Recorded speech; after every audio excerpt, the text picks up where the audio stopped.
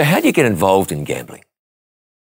Well, when I was younger, John, a lot of friends of my parents used to come round and play cards on a Sunday night. They had a Sunday night card school, and now that I know, my father, he was a compulsive gambler as well, and my mum, she wasn't far off either. She loved gambling as well, and so I was introduced through this card game. My mum sometimes would let me play a hand while she went out to prepare the evening snacks for the players, and I used to sit listening to the radio. I was really taken in by the commentary, the patter of the commentator, and so I would sit all Saturday sometimes and look at the paper and pick horses out and imagine that they were running for me. So how old were you at this time? Probably round about 9 or 10, somewhere around about there. Yeah, my grandfather also was a horse trainer, and my father used to, he was a hairdresser, and at the hairdresser shops in those days, there was always lots of talks about sport and gambling and those sorts of things, yeah. So you were a kid, 9 or 10 years old, listening to Sid Tonks or somebody. Yeah, someone like that. Dave Clarkson. Yeah. Commentating on the gallops from around the country. Yeah. But that's all fairly innocent and innocuous. Where did this develop? Well, I'd go to the races with my mum and dad, and the thing to do was to pick up all the tickets on the ground that people had thrown away and try and sort through, and hopefully someone had thrown away a winner or something like that, and you could cash it in and get the money. And so at about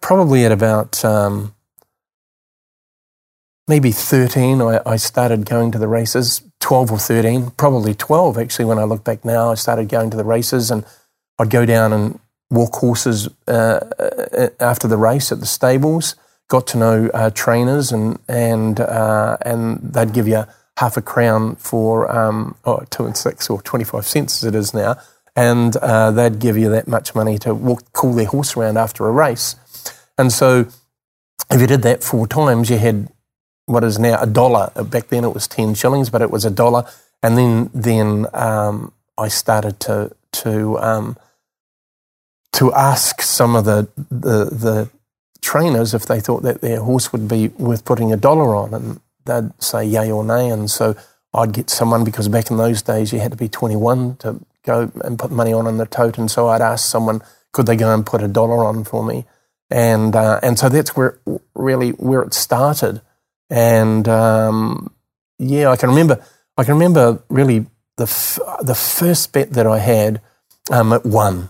And it was, I can even remember the name of the horses, and it won. And it's really amazing that at Gamblers Anonymous that I'm involved in now, probably 90% or even more of the people that have come through said that the first time they've gambled, they've won. It's really interesting listening to you say this. I was going to ask you the question, were you successful as a kid gambling, and you were successful in your first bet? You can remember the name of the horse and where you were.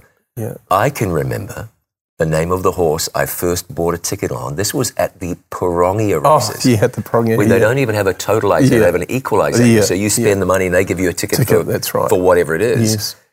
And the horse that I had $1 on won. Yeah. And I don't know how, 7 years old? That was it. Yeah. You start to figure out that you can give them $1 and get $5.60 back. Yes. Or more. Yeah. It sets you on a new path. Yeah. Yeah. So you're 13. Yes. And the horse wins. Yeah. And how long before you are, okay, as a teenager, a gambler? Was that instant? Yeah, instantaneous for me, John, yeah. I started to live and breathe horses. But if the home life hadn't been enough, I attended every race meeting that I could.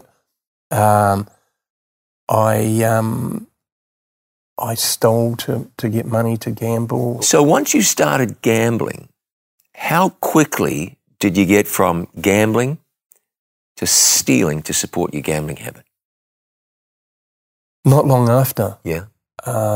It got to the stage where I probably, when I went to work, and I may have jumped a bit ahead here, but I probably by the time I was 20, I'd probably had maybe 20 jobs, and what happened is that I'd work at the wool stores and you'd only have to give an hour's notice, and night trots had started then, and so that they'd pay you straight away and you go to the night trots, you'd lose your money, and that would happen 9 times out of 10, and the next day I'd start a new job at another wool store.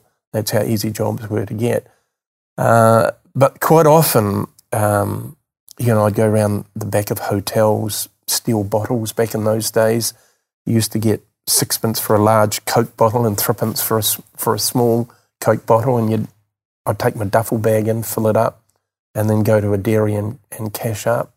I can often remember back in those days they used to deliver milk and bread and cream, and I'd go along the road.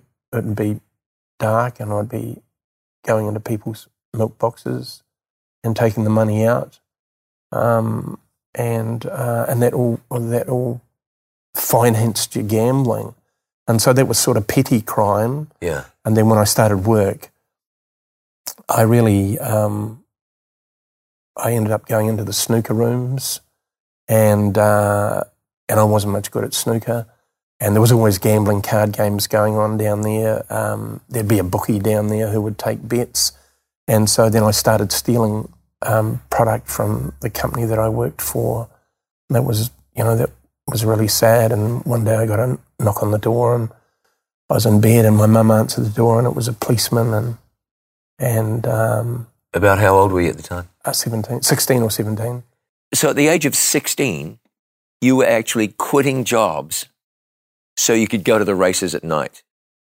And then at the age of 16 or 17, you were stealing from your employer to support your gambling habits. Yeah. And so what happened? Well, the company decided that probably the worst thing that happened, the company decided that they wouldn't press charges. And they even allowed me to work on until I said that I'd stolen about 60 pounds worth of stuff it was back then. And so then I repaid that. They took that out of my pay. And then I remember the section manager, who was a really nice guy, said to me, "Oh, look, David, you probably haven't got much future here. It might be best that you went and got another job." And so I went on to another job, stole off them. It just kept on repeating and repeating. Now, you said the worst thing was that they didn't press charges. Well, maybe at that stage, if I'd been charged, maybe I would have got a fright, and maybe that would have stopped me, but probably not in hindsight, because it being caught didn't stop me gambling. I still carried on. So what about people who were not or are not problem gamblers? What about them? I went into the TAB one time when I'd stopped gambling, when God had healed me from my gambling addiction. And I wanted to go in there and put some signs up from Gamblers Anonymous. And the manager of the TAB, "Oh, no, you can't put any of those signs up in here." And he said, "There isn't many compulsive gamblers come in here." And I said, "Oh, how do you know?" And he said, "Oh, because we only have an odd guy that comes in and puts 100 on. All those people that are putting $2 each way or $5 each way or $1 each way, the recreational, so-called recreational gamblers, they're not compulsive. But you go in the morning and you see them there, and they might only have an X amount of dollars, and it might only be they might only have $20, but they're still compulsive gamblers because they gamble till that's gone."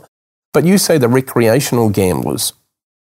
I had an accountant who told me with great glee that he was a recreational gambler, and there are some people that are, but he would go with his wife. If he was on holiday, he'd be away somewhere, maybe in Australia, and go to a casino over there, and they'd say, "Right, we're going to gamble for 10 minutes. We've got $50.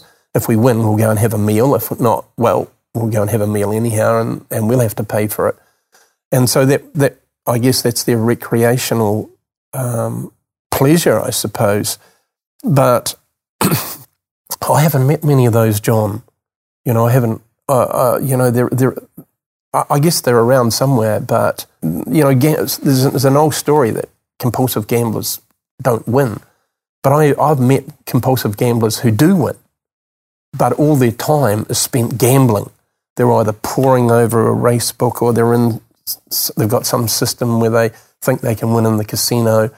And there are some, when I was a bookie, there were people that used to bet with me that won, and it drove me mad. And in the end, you'd want to sack them because you couldn't beat them. So let's come back to this. What is gambling doing by now to your life? It's just taken over my life. I'm a slave to it, John. You don't realise that, of course, but you are a slave to your gambling addiction, and it's affecting my life in all sorts of ways.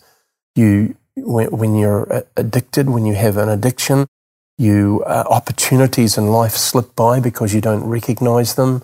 I remember at about 18 or 19, I got this really good job at a market in Christchurch, but I didn't realise how good it was. And because of my gambling addiction, I'd be playing cards halfway into the night or all night, and it's supposed to start there at 4 o'clock in the morning, and I'd arrive at 10 past, and then 20 past, and then half past, and then I lost my job, this really good job. And so it interferes in your life in many, many different ways. And relationships at that stage, at 21, at 19, I got married, and that was a tragedy. I didn't know how to be a father. I didn't know how to be a husband, and I spent all my money gambling. And so my first son, his bassinet was a drawer, and he used to sleep in a drawer because I had no money to buy bassinet for him. And so,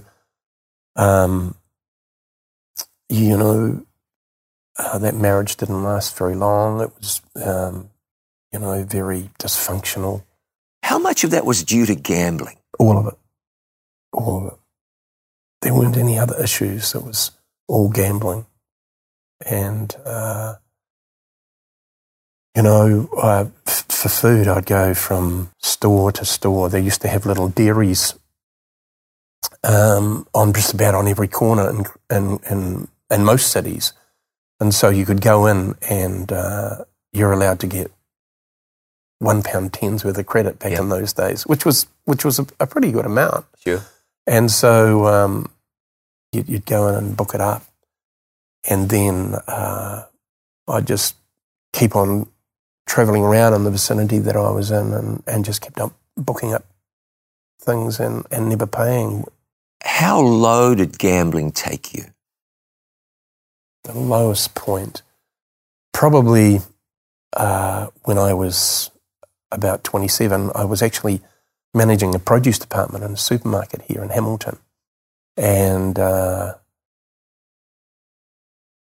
I kept that job for so long, I don't know, but I guess God had given me a talent in that area. And then at 27, my marriage ended. I lost my job, and I lost my house. My wife had paid me out the money that I guess had accumulated after about 6 years in it. And on the Friday, I remember she paid me out. I just forget how much it was, but I went to the Tauranga races the next day and lost it all. So that was a pretty low point. But things went even lower after that. It got really bad when I was 27, and what was I going to do? I had no income. So at that stage I turned to crime, and I never worked for the next 13 years, just lived off the proceeds of crime to support my gambling addiction, and got into all sorts of things that were just getting worse and worse. I became at about at that stage, I remembered my father had back in the old barber shop, used to be a small-time bookmaker. And in New Zealand, of course, it's illegal. But I decided, okay, there must be money in that. And so I became a bookie here in New Zealand. And that turned into a really huge business. I had people ringing in. I had an office here at one stage where I had a guy working for me, and we had 3 phones going. I'd go up there as well at times, and turned over enormous amounts of money. But it didn't matter, because no matter how much I won, I just gambled it away. And I thought I was smarter. I thought I was smarter than all the other gamblers. Now, that's a dark world. You must have seen some interesting things. Yes. Probably, once again, I didn't, at that stage, I didn't realise that people had gambling addictions. I just used to go around every Friday and collect and pay out money. And I remember there was a guy that used to be the manager of one of the finance companies here, and he was introduced to me by another guy. This is how you couldn't advertise for customers, so it was word of mouth. And because I'd built up a good reputation of paying, and there wasn't any problem with getting paid, and so this guy came along and he introduced me to this finance manager, and this was very early on in my bookmaking career. And he said, look, I can't be seen with you. And he said, what I'll do is you tell me your telephone account number and I'll give you mine. And if I win, you just put the money in my telephone account. And if I lose, I'll put it in yours. And back in those days, that's how we used to put money in. And you'd pay, if somebody was betting with you from Invercargill, you would put it in their telephone account and they'd put it in mine if I lost. Anyhow, this guy carried on. After a couple of weeks, 2 or 3 weeks, he had lost 27,000, and he said the money will be in your account on Friday. So I had been laying bets off with another bookmaker because I really didn't have that much money at that time to pay this guy out if he had won lots. So anyhow, out of it, I had to send 20,000 away to another bookmaker, and so I'd won 7,000. And when he started again the next Saturday, I thought, okay, I won't lay any of these bets off. I'll be able to pay him until, if he wins the 7,000, well, then I'll have to lay them off again. And on that particular week, he lost 48,000. And so at that stage, I also got into a little fruit shop over in Chartwell Square. And anyhow, he said, I've got a bit of good news. And he rang me up on the Wednesday and asked me how much did he owe. And he said, I've just got promotion to becoming general manager in Wellington. And so I was really pleased. Anyhow, on the Thursday, there was, while I was over in the shop, this guy walked in and he said, I'm Detective such and such, and I believe that you're a bookmaker and you've been involved with this guy, and he's been stealing money from the finance company, and he's just walked down and handed himself in. So he ended up going to jail for quite some time. That was a horrible thing, and I never realised until now that, till I stopped gambling, that he was a compulsive gambler. But so that was one of the incidences. So, that was, seeing someone's life destroyed. His wife left him, he lost his job, and he ended up in jail. So did it bother you at the time? No, not really, because the police didn't press any charges against me. At that stage, they didn't do that. But over the years, I appeared in court on numerous occasions over gambling related offences. I got arrested probably 5 or 6, might be more times, for bookmaking. Police would kick the door in and burst in looking for evidences. So why didn't you quit? Were you making too much money? Too much money. for a compulsive gambler, here it was. I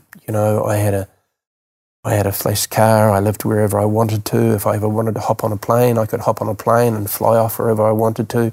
And I just guessed I thought that I was living the life of Jack the Lad, but all the time, of course, not knowing that I was a slave to the devil. More and more people are watching It Is Written TV for the first time. They're watching their favourite It Is Written episodes, listening to inspiring sermon series, and much more. They're watching them here, and even here. See for yourself why people are turning to It Is Written TV to watch their favourite Christian programs live and on demand. Watch It Is Written TV for free on Roku and Apple TV, or visit itiswritten.tv.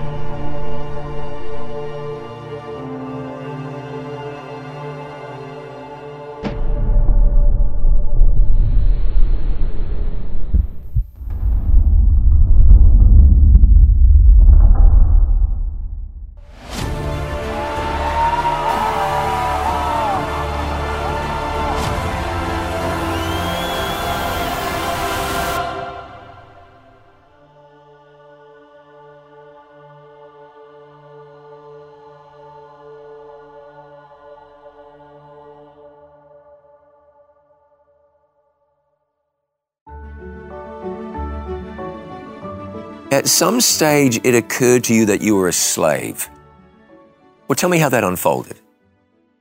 At this stage, I'd met my wife, and my wife. Well, we weren't. We were living in a relationship, and I remember one time that on Christmas Day, which is a horrible day because there's no gambling back then on Christmas Day. And some of the Asian people who I used to associate rang up and said, "What's happening?" And I said, "Oh, there's not much happening." And they said, "Oh, could we come round to your place and have a game of cards?" And I said, "Oh, that's a great idea." And so I said to Debbie, we had a little boy then, and I said to her, "Look, you've got to take Michael out, because there's a card game going to be going on here on Christmas Day, and I don't want it to be disturbed. We won't want to be disturbed." And so she had to leave the house, and then when she came back hours later, she said, "That's it, I've had enough." Christmas Day? Yeah, Christmas Day. She said, I'm moving out. And though we saw each other, we still saw each other. We were an item, I guess. She didn't. She hated gambling. She hated it.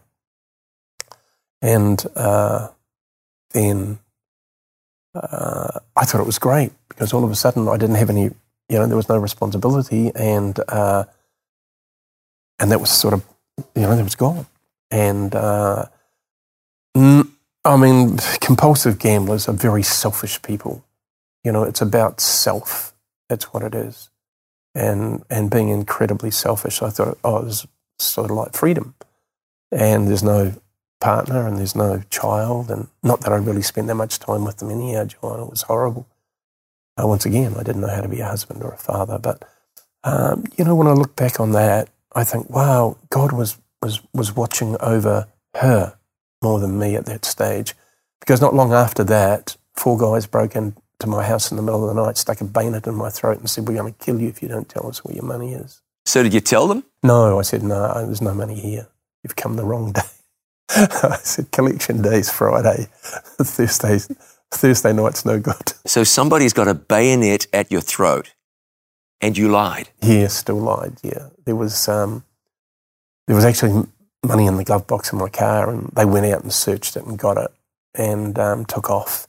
So that was a real blessing because Debbie wasn't there, and I'd hate to think what would have happened. These were 4 pretty notorious gangster type guys. So what would have happened, I don't know. So she moved out, and then once again, you're thinking on your feet all the time. And I thought the best thing I can say is, let's get married. I thought that'd be really good, she'd like that. And she was pretty staunch. She said, no, I'm not going to marry you. No, I don't want this gambling in my life. But then I kept on, and finally she said, okay, look, here's the go. We'll get married, but there's to be no gambling in the house. I don't want it on TV. I don't want people ringing up, putting bets on. I don't want card games going on here. And because you're a compulsive liar, when you're a compulsive gambler, that's one of the traits that go with it. I said, no, none of that will happen, full well knowing that once we were married and I was back in there, that things would just carry on. And then we were due to get married on the Saturday, and on Thursday morning, 2 days before we were due to get married, I woke up and I had this amazing feeling, and Debbie said, what's up? And I'd stayed the night round at her place. And I said, I don't know, I've just got this unusual feeling that like I don't want to gamble today. So that day you had no urge to gamble? No, there was no urge. And then from that day to this, and that's 30 years ago now, I've never had any desire to gamble. It was just a straight out miracle. And I'd never asked God to heal me. I was really full on in the life that I was living. So what was this? How could this have happened? Was someone praying? After we got married, and Debbie didn't say anything on that morning when I woke up, and then about a couple of weeks later, she said to me, "Oh, I prayed," and I said, "What? What do you know about prayer?" Because she liked going to nightclubs and parties and things like that, And I said, "What did you say?" And she said, "Oh, if there's a God out there, I really don't want to marry David as a gambler, and if I've tried to change him, but I can't. He doesn't listen to me. And if you could do that, I'd be really grateful." And so this was from someone who didn't really know anything about God, never been to a church, had hardly at all. Amazing, just an amazing miracle. Yeah. I still look back every day, I'm so grateful that she prayed that prayer. How did you get from that prayer to being a Christian? In a particular time in my first marriage, I had ultimatums given to me. And so I started coming to the Adventist church. What happened is that we had separated, and I went and lived with this guy who turned out to be a Seventh-day Adventist guy. And he had invited me to stay at his place when we were separated. And then one night he said to me, "Would you like to look at the Bible?" And I said, "Oh, you've got to be kidding me." I thought, "Oh, no." But because I'd sort of had some manners that my poor mum had put into me, I said, "Oh, okay then." And anyhow, he opened up the Bible and started showing me these amazing things. And at that time, I thought, wow, that's amazing. So I thought I was saved at that stage when I was going to the Catholic Church. I'd be going to heaven.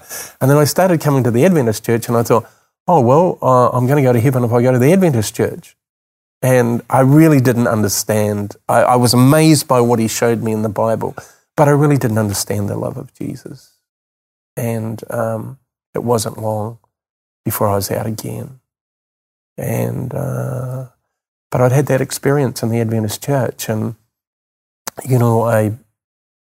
when God had done this amazing healing in my life, me and Debbie started coming along to the Adventist Church here in Hamilton, and it was just, I just embraced Jesus for what he'd done for me in my life. I guess I had this an epiphany, John, that, wow, this God is just totally amazing that he would do that.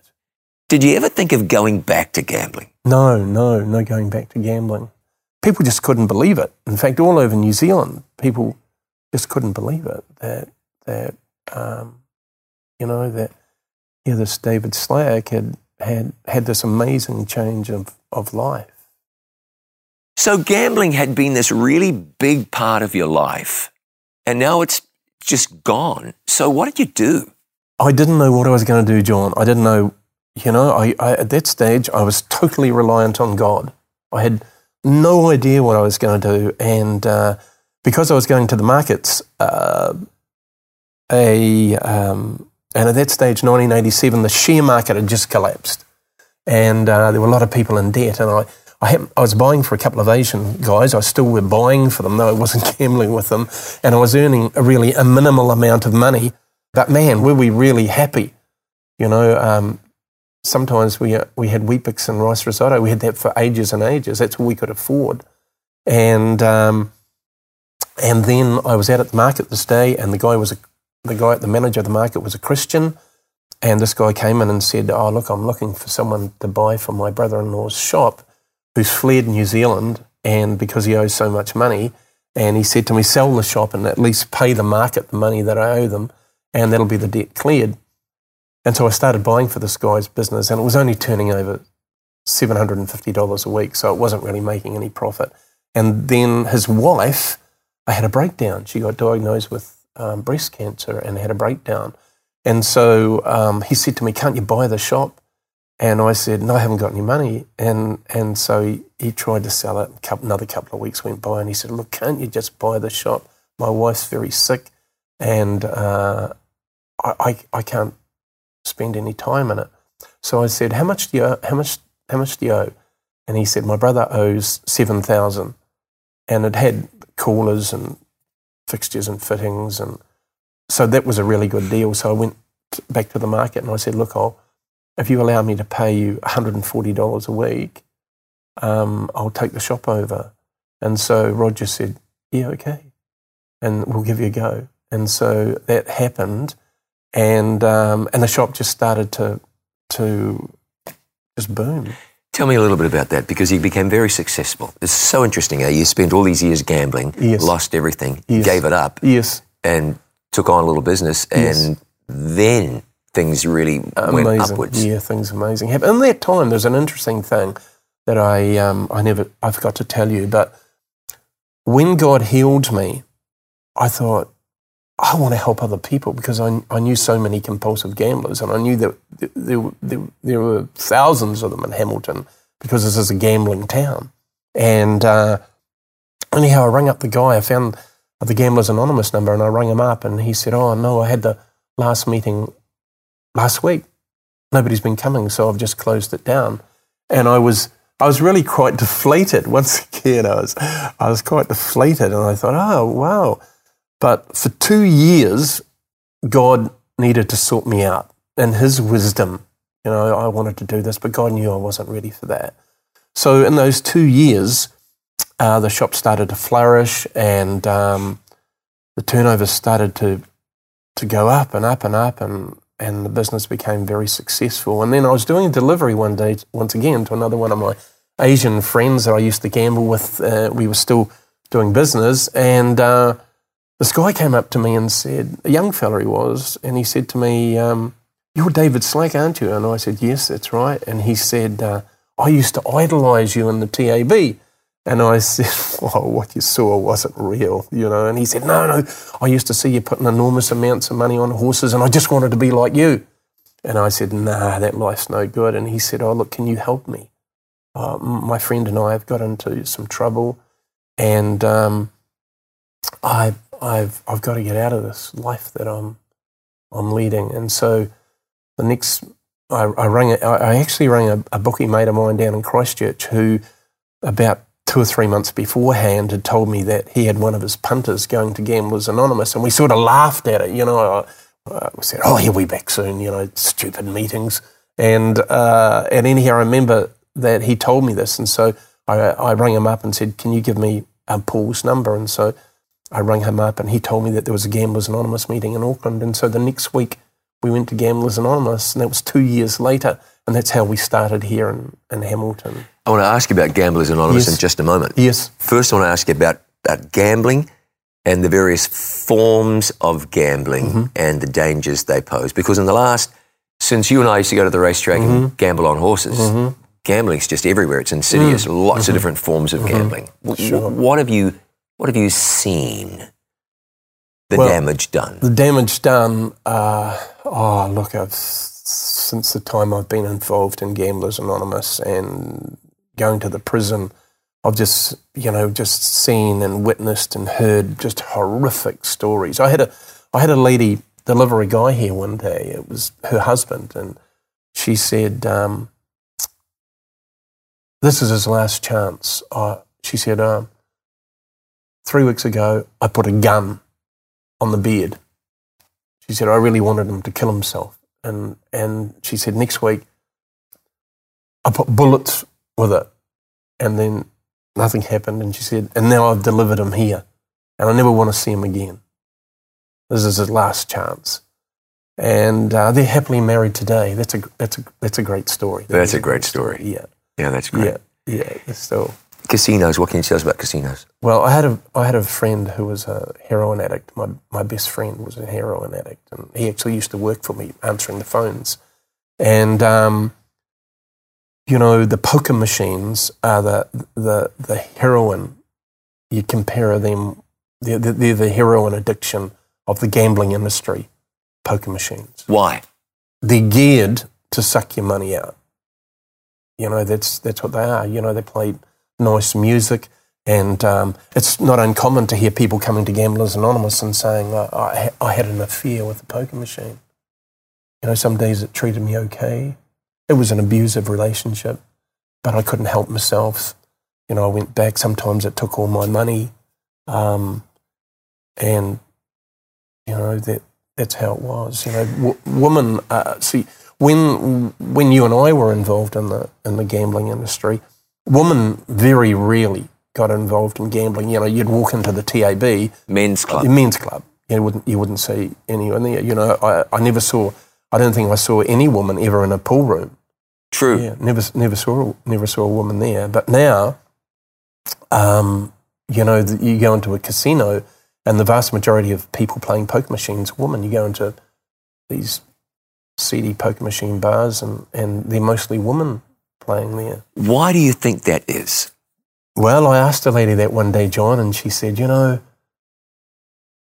being a housewife is pretty mundane, and doing the washing and the ironing and the cooking and looking after the children and cleaning the toilet and putting the rubbish out and doing all these other things that this lady said. And she said, I'd drop the kids off and I'd go to the poker machine bar, and as long as I had money, all that went. I wasn't thinking about the mundane things in life. There was just me and my lover, the poker machine. Now, you said that when you put that first 10 shillings on a horse way back then, you won. First time out, you won.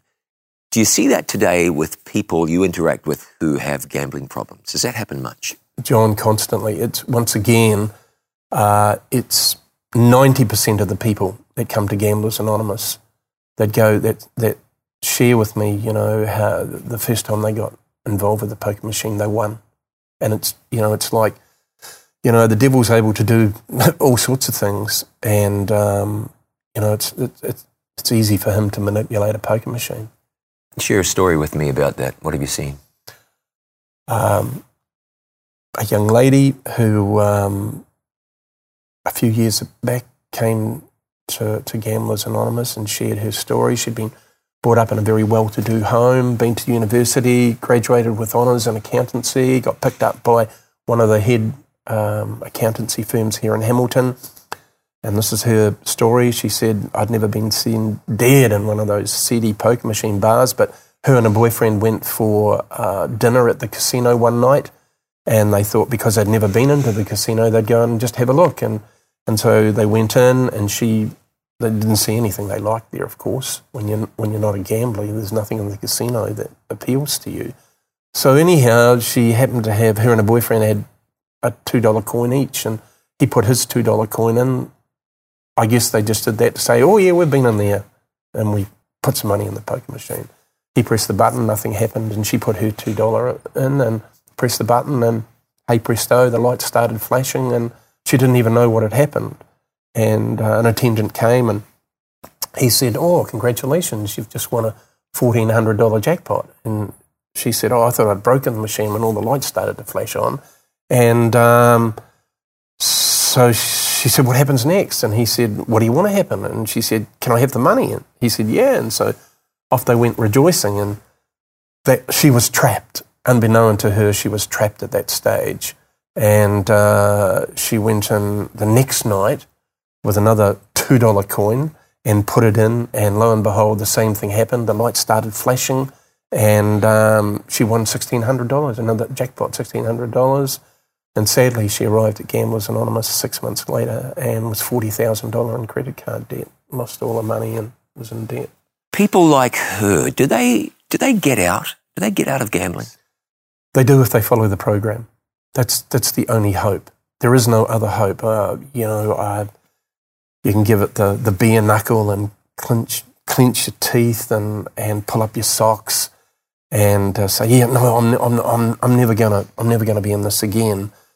But sadly, you've only got to go on some of the addiction sites on the internet, and my heart just goes out to these people who say, oh yeah, I'm going to do this on my own. I'm never going to gamble again.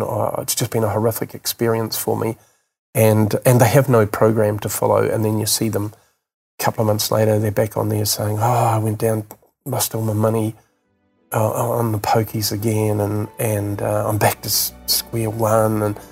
And it's the struggle that people go through on their own. You can't do this on your own. This is Pearl. When Pearl heard about the Eyes for India initiative, she decided she was going to take matters into her own hands.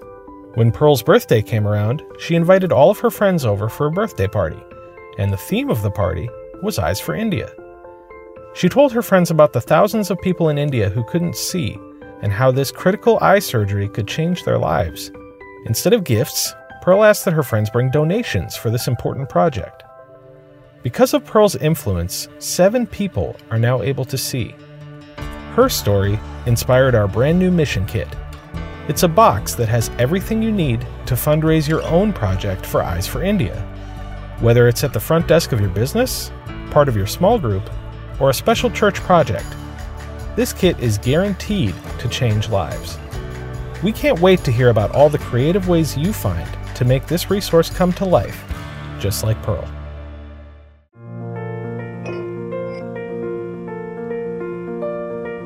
What does the Bible say about astrology?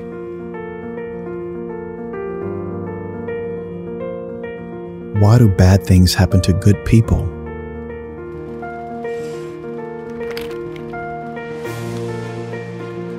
What color is Jesus? If you have a question, we'd love to find an answer for you from the Bible. Line Upon Line from It Is Written TV.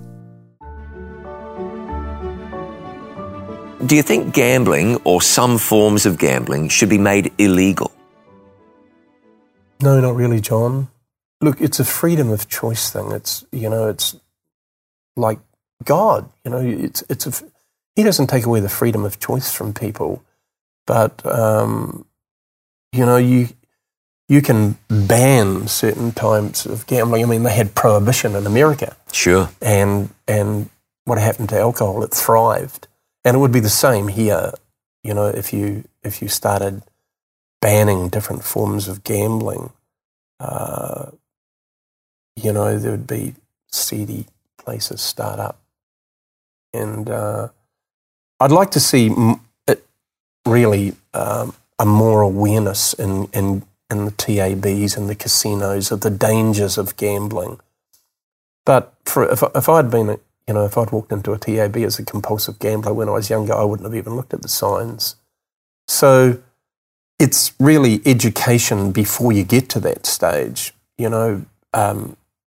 Children, 8, 10, should be educated in the fact that this is a terrible can be a terrible sickness if you get involved in it.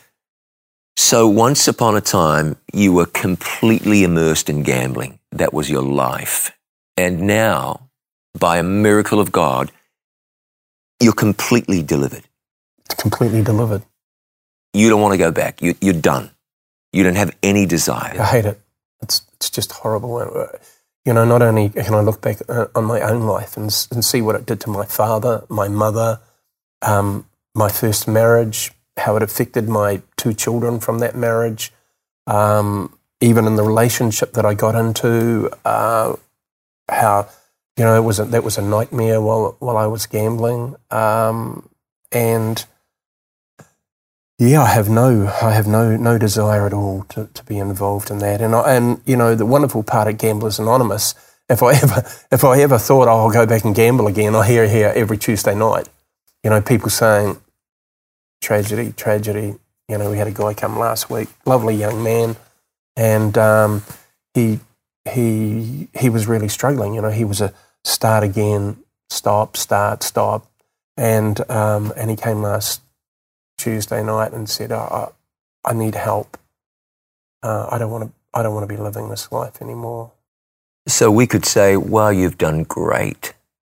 And that sentiment, I think, is not a bad sentiment. You've done so good overcoming this gambling. I didn't overcome it, John. It wasn't you. No. I can't take any credit for this. This was God at work. Yeah, hard at work. So what do you say to somebody who's struggling with gambling and has heard your story? Number one, there's hope. When people ask me what's the best thing that's happened to you since you stopped gambling, I say freedom. I'm a slave no longer. The wonderful part about it is there's. I remember coming to church here, and there was a couple here who I didn't know at the time. Their son was in Waikeria prison, and they said to me, "Oh wow, you just don't know how good it is to see you here, because if there's hope for you, there's hope for anybody."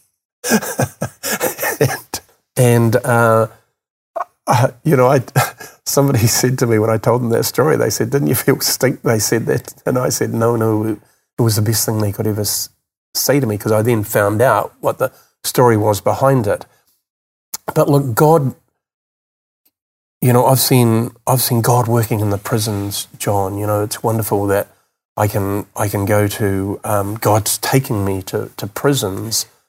And I've seen God in action in prisons. So for years, you've been helping people who were stuck in gambling, couldn't get out. Now you're dealing with people, ministering to people who are in prison. So how did you get involved in prison ministry?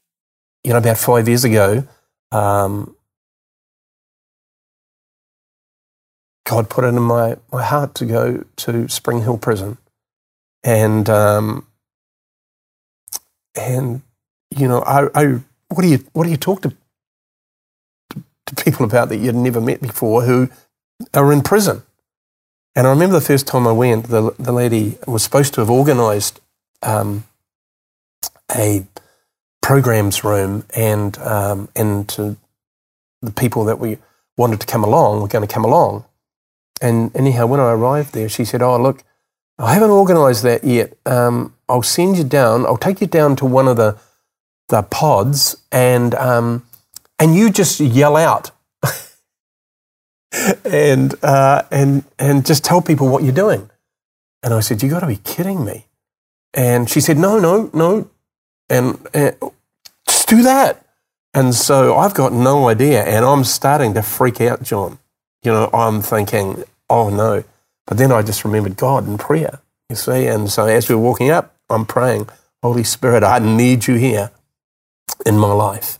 I don't know what to say to these guys." So when I went in, and I looked in, and it was like a community within a community. And when I opened the doors, went through a few doors, and here opened up, and there was a whole lot of guys milling around and playing basketball. And I noticed there was a card game going on at one of the tables, and so I just said, "Hey guys, look, I'm from Gamblers Anonymous, and I'm going to be starting running meetings here next week. and if you'd like to come along, I'd love to see you. And the next week, about 6 guys came, and they told me later on they came so that they could get out of where they were. It was something different. And they thought, oh, we'll go along and see this old fella and see what he's got to say and give him a hard time. And so we got to more. We became closer and we became friends. I mean, that's what Jesus did, you know, and so I could only model it on what Jesus did. He made friends with people and then set them free. Right. And so these guys, the more we got to know each other, you know, the relationship just became better and better. And I was able to open up and talk about God freely with them. And it gave them hope. You know, that's what it gives. That's, you know, that God gives a hope and a future. And when you're a gambler, there is no hope and there is no future. That's how it is. And so, so for the last 5 years, I've seen God do amazing things in people's lives in prison. Give me an example of that.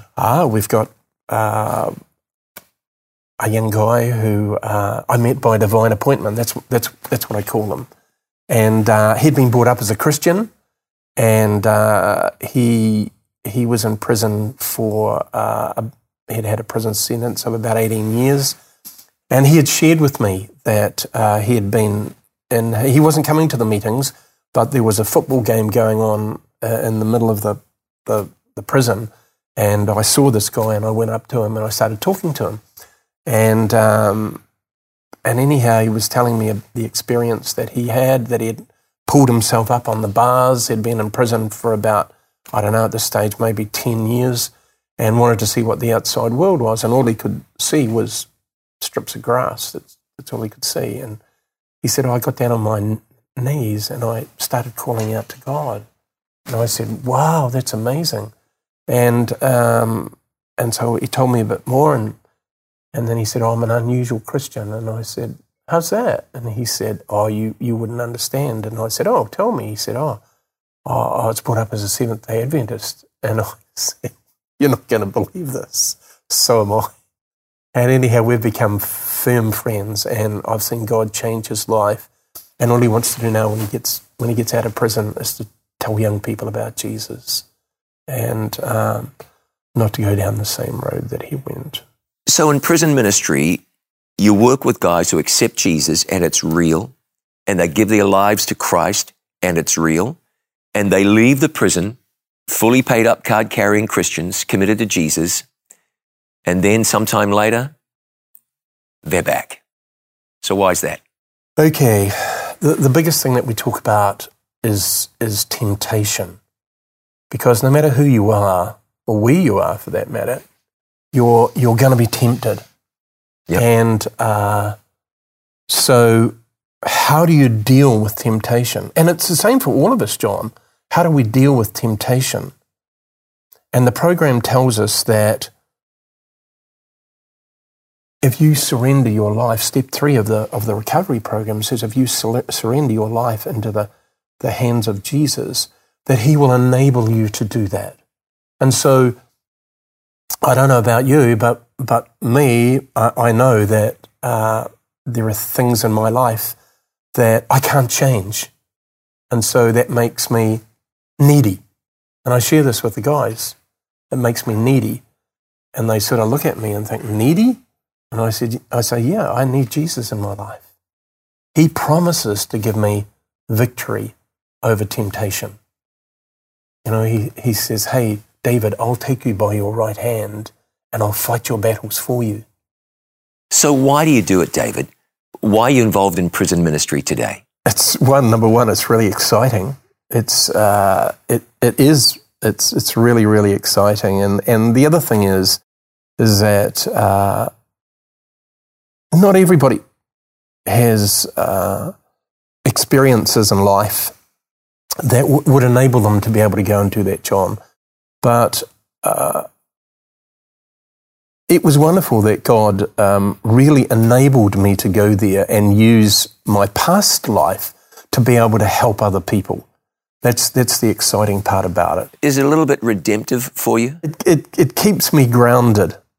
You know, it's I tell you, it's really amazing. These guys, you know, who are hardened criminals, and but I've never met a bad person there. I guess there must be somewhere in the prison. There must be bad people. Aren't they in prison because they're bad? No, they're there because they've made wrong choices. Sure, big the difference, isn't it? Yeah, it is. And, you know, when I first went there and after I got to know the guys a bit, we started talking about love. And all of them said, we don't know what love is. Not one of them said, oh yeah, I know what love is. They knew. Then they started sharing with me about how their childhood was and how they were brought up, and some of them in really total dysfunctional situations. And once again, when you start talking about the love of Jesus to them, you know, we what's that? What's love?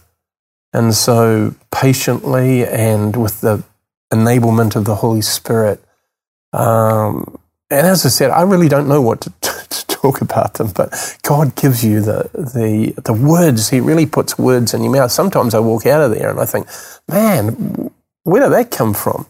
And it's just so good to see God in action in there. So you work a lot with getting people off gambling. I imagine there are many similar principles. How does a person manage to get out of prison and stay successfully out of prison? Mm-hmm. Once again, John, only by following the recovery program, that's the most successful way, and embracing Jesus. That's really the key to it, the change of life. There really is no other way. There was no other way for me. I was just going to continue on and as I was in my gambling career. And Jesus changed my life. And so it's the same, it can happen for anyone. You know, that offer from God, this loving God, He never gives up on us. You know, it's just so good. And you can take that, that hope in there. And I'm seeing a few guys at the moment who are just stunned by this God who loves, and they're wanting to know more. You know, that's really exciting. That's just fantastic. Yeah. Fantastic. Yeah. Hey, David, thanks very much. I can't tell you how much I appreciate you taking your time to talk. It's been just great. It's been wonderful, John. Yeah, anytime. It's tremendous. Yeah, thanks. Yeah, thank you.